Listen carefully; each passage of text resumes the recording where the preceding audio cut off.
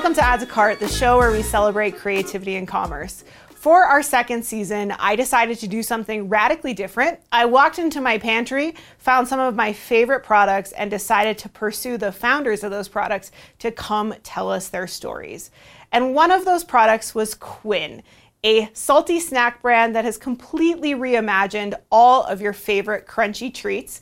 And today I am incredibly excited to have Kristy Lewis, the founder of Quinn, on the show. Welcome, Kristy. Yeah, thanks for having me, Liz. I'm really excited to talk all things snacking today. Me too. And one of the things that a lot of people maybe don't know about your brand, or if they've never tried your brand, would love to learn is what exactly is a reimagined microwave popcorn snack, the farm to bag of popcorn. Tell us about it. Yeah, 100%. So microwave popcorn reimagined, which we started with microwave popcorn reinvented, which was essentially take out all the artificial and the natural flavorings and just use real food. We stripped the bag of the chemicals, the susceptor, that kind of like metal plastic patch. We took it all out, right? And so then you end up with a paper bag, just purely paper. What we did with the purely paper bag was to put organic popcorn kernels in there. So when you put it in the microwave popcorn, you're literally just popping the popcorn kernels.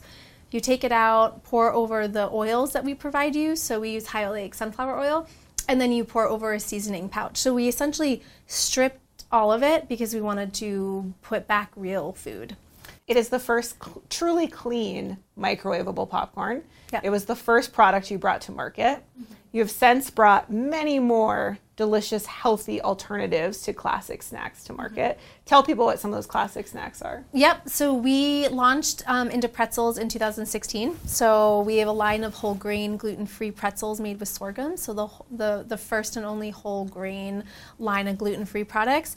And then in 2019, we launched our peanut butter filled gluten-free nugget, which was really out of my need of wanting. Is it your favorite product right now? 100%. So we essentially really are taking classic snacks and reimagining them, and then also leading with gluten-free, right? So all of our products are actually gluten-free.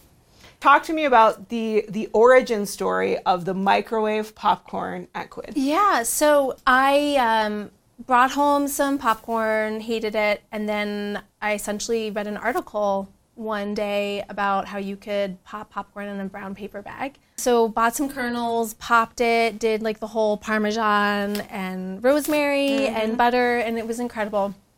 And then I kept obsessing about this, like, if I could do this, why wasn't it in the market? And so fast forward about 8 years later, I was pregnant with Quinn.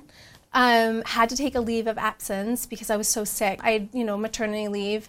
And 3 days after, I realized, like, oh my gosh, it's now or never. I finally have time off. So I just kind of jumped in. And the concept was to take out all the synthetics, the chemicals, and really start with like so it's pure pop. We have it patented, so it's pure pop microwave bag. And it's essentially just paper with no coatings. It's biodegradable in like 18 weeks. So super exciting. And then we added, organic popcorn kernels and you beautiful pour flavors. Over. Yeah. Yes. So that's kind of, the genesis of Quinn. And this is a brand that is now 12 years old. Way before DTC, way before e-commerce was a massive trend. You're really pre a lot of online, even e-commerce, grocery shopping. Yeah. You couldn't just start your own website. You had to partner with others. So how did you go about the process of getting this product in people's hands? You really hone in on something. I mean, no one was doing this, right? So we had to source paper from Germany, which was like 8 months. And I mean, this was literally like Googling and then phoning a friend of a friend of a friend. Yes. Like, it's like a wild goose chase, right? So while we were doing that, we launched on Kickstarter. So I think the Kickstarter piece is really critical because this was kind of our foray into kind of online Abe's Market platform. Sure. And this New York Times article that we got. And we were like, oh my God, this is like the best thing ever, but you can't buy it anywhere. Like, we weren't selling it anywhere yet. So you had to find someone else who already had a website to sell your 100%. product. Quickly. It's like the best PR ever, and then you have nowhere to sell it. Yeah. And so you put it on Abe's Market. They start selling some of your products. And tell me about those first couple of years. How's it go? Yeah, so Abe's Market does well, nothing crazy. I mean, we had no data, right? And so, like, we knew that the category was about $1 billion, but we had no idea that, Walmart owned 30% of that, right? And so we're trying to build this microwave popcorn brand in natural, and we started with Whole Foods. So Whole Foods was our biggest and first customer. They believed in it. And so we spent pretty much the first 3 years demoing the shit out of this popcorn product. And we'd have contests and weekends, and it resonated definitely enough to get national distribution at one point. And then in 2016, we had the opportunity to launch into pretzels. And so we actually made the decision to take microwave popcorn out of Whole Foods with the buyer and really push pretzels. Because at this point we had an understanding of where the market was. The market's being sold in conventional, especially with, microwave popcorn. The category is really about a $10 million category in natural. And instead of saying, well, $10 million, oh, that's big enough, you're going, no, it's not big enough. I want a bigger category. Yeah. That's where pretzels began. That's where pretzels began, because the pretzel category is big, and the microwave popcorn category, we really started pushing that into Target and Kroger, right? And then we launched into this peanut butter nugget, which is up there. It's one of my favorite things of all time. Which essentially saved the business, because no one has been able to get into this category, because the gluten-free is so challenging to make for a filled nugget. I think the lesson here for folks who are watching is to realize that, one, you've just got to keep going. I mean, that was 7 years of product development, listening to customers, trying different markets, trying different shoppers. But it's also the importance of continuing to bring new products to the market. You kept developing products that were in line with a core hypothesis about what people want to eat. Yep. And that hypothesis is what now? At Quinn, when you think about what's the true north? I think just focused on this classic snacks, right? So the child of the 80s, right? And then and it's so basic. I mean, this isn't rocket science, right? It's like simple food. Create simple food, know where it's coming from, and our whole mantra is be better, do better. So I think our true north is really just focused on creating a salty snack line that's truly good for you, good for the planet. And that's all, that's pretty much what we're focused on, right? We can go into anything, but that's really kind of our mission. What I find really interesting about your story that can be instructive for folks is you didn't just say, well, let me launch one direct-to-consumer channel. You went for the entire spectrum of channels in order to do what? How does being on so many channels make your business either more successful, or how does it just play in your strategy? Yeah, testing and learning is something that is critical when you're a small brand, and honestly critical when you're a medium and large brand, because you don't really know what's going to work, right? So D2C clearly requires a ton of money, a ton of capital, a ton of bandwidth, which we never had, ever. So I think we started D2C early on, like back in 2014. But we always knew that, that was a place where our consumers the loyalists, right, who could come and buy from us. But we never were capitalized to really push it.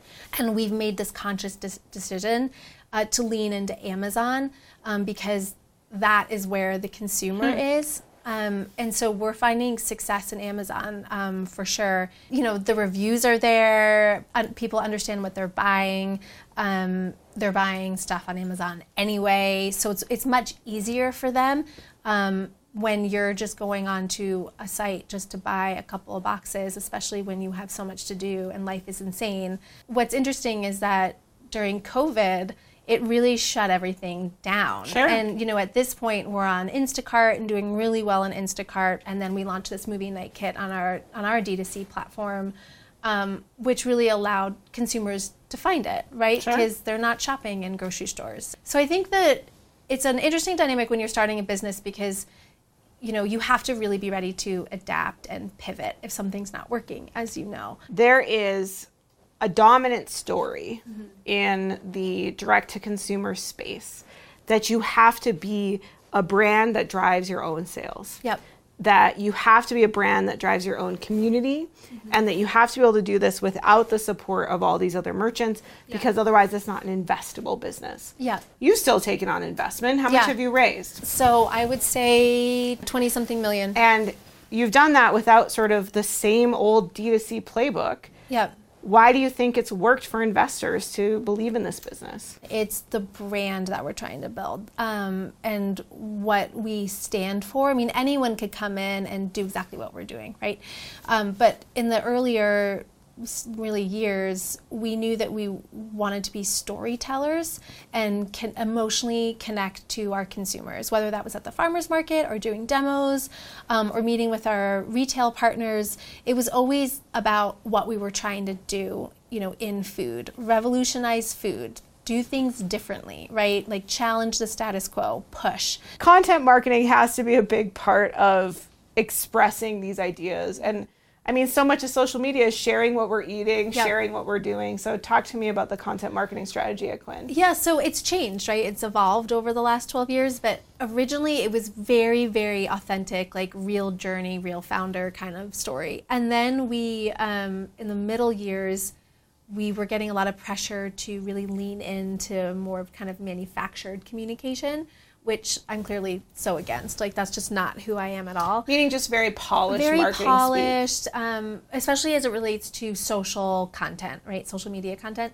And so we used agencies to do that, and it really did not do well on our platform. What we realized really back in 2019 was to lean into more of like authentic Quinn speak of just be real, right? Some F-bombs are thrown in there, some curse words. Again, going back to like, we use real food, right? Be authentic, stay true to your brand, and don't try and be someone who you're not. And I think that's what we really, really, truly realized over the long haul, because a lot of brands come out and they want to be, perfect. And our whole thing is like, no, we're not perfect. Like, we're progress over perfection, right? And so that's really just what we've leaned into. I don't want to miss the importance of the in-person demos, but then how have you been able to transfer the knowledge, the learning of in-person demos to online consumers and helping them understand no scary stuff in this bag? So we do a lot of video content, and that some of them they can be 10 seconds, they could be 30 seconds, they could be 3 seconds, but it's really always showcasing that bag and then against another product, right? And I never really wanted to bring in the other product because I didn't want to be kind of a hater. And then there was a point where we kind of need to start calling out the competition so people understand that we're completely different. And it wouldn't say, Orville or Jolly Time. It would just have a bag. This versus Quinn. Yes. The scary stuff versus no scary stuff. Yes. And so there's a lot of, content around that, and then having kids kind of make it their own and pour their stuff on. So it's really keeping it real, and it's not scary. You've seen it all. What are you most excited about in the space right now? There's so much fun stuff coming in, so much innovation happening within this category. But what really gets me excited is that seeing my product on the shelf for 12 years is pretty amazing. I mean, the stats around really just surviving this long is pretty rare. But really just the food industry is changing. So it is changing for the better. And when we started this back in 2010, it was pretty dire and depressing. The lack of transparency, the lack of innovation, the lack of clean and healthy items for yourself and your family really was very few and far between. And right now, there's such a plethora of products that really just keep coming out on the marketplace, but for the better, because the smaller brands are setting the standards for the larger big CPG companies to learn from. So I think there's so much good happening in the industry, especially when it connects to agriculture as well. So I'm feeling really optimistic about the food industry. If you learned something from Kristy today, I would love for you to like this video, subscribe to this channel. And if you want to build a 100-year brand, you definitely want to take some of the advice from this episode and run with it with your brand. Kristy, this is your shot to tell the world where they can buy some Quinn snacks. So look at that camera over there. That camera. And tell the people. Camera. Okay, Whole Foods, Target, Walmart, Kroger, Thrive, Hive, Hungry Root, pretty much any natural store, Sprouts, and I'm probably forgetting a lot of others, but thank you. Google Quinn snacks and buy some exactly. from a retailer that you like online. 100%. Thank you for being here, Thank you Kristy. so much. Thanks for having me. This was great. Fun.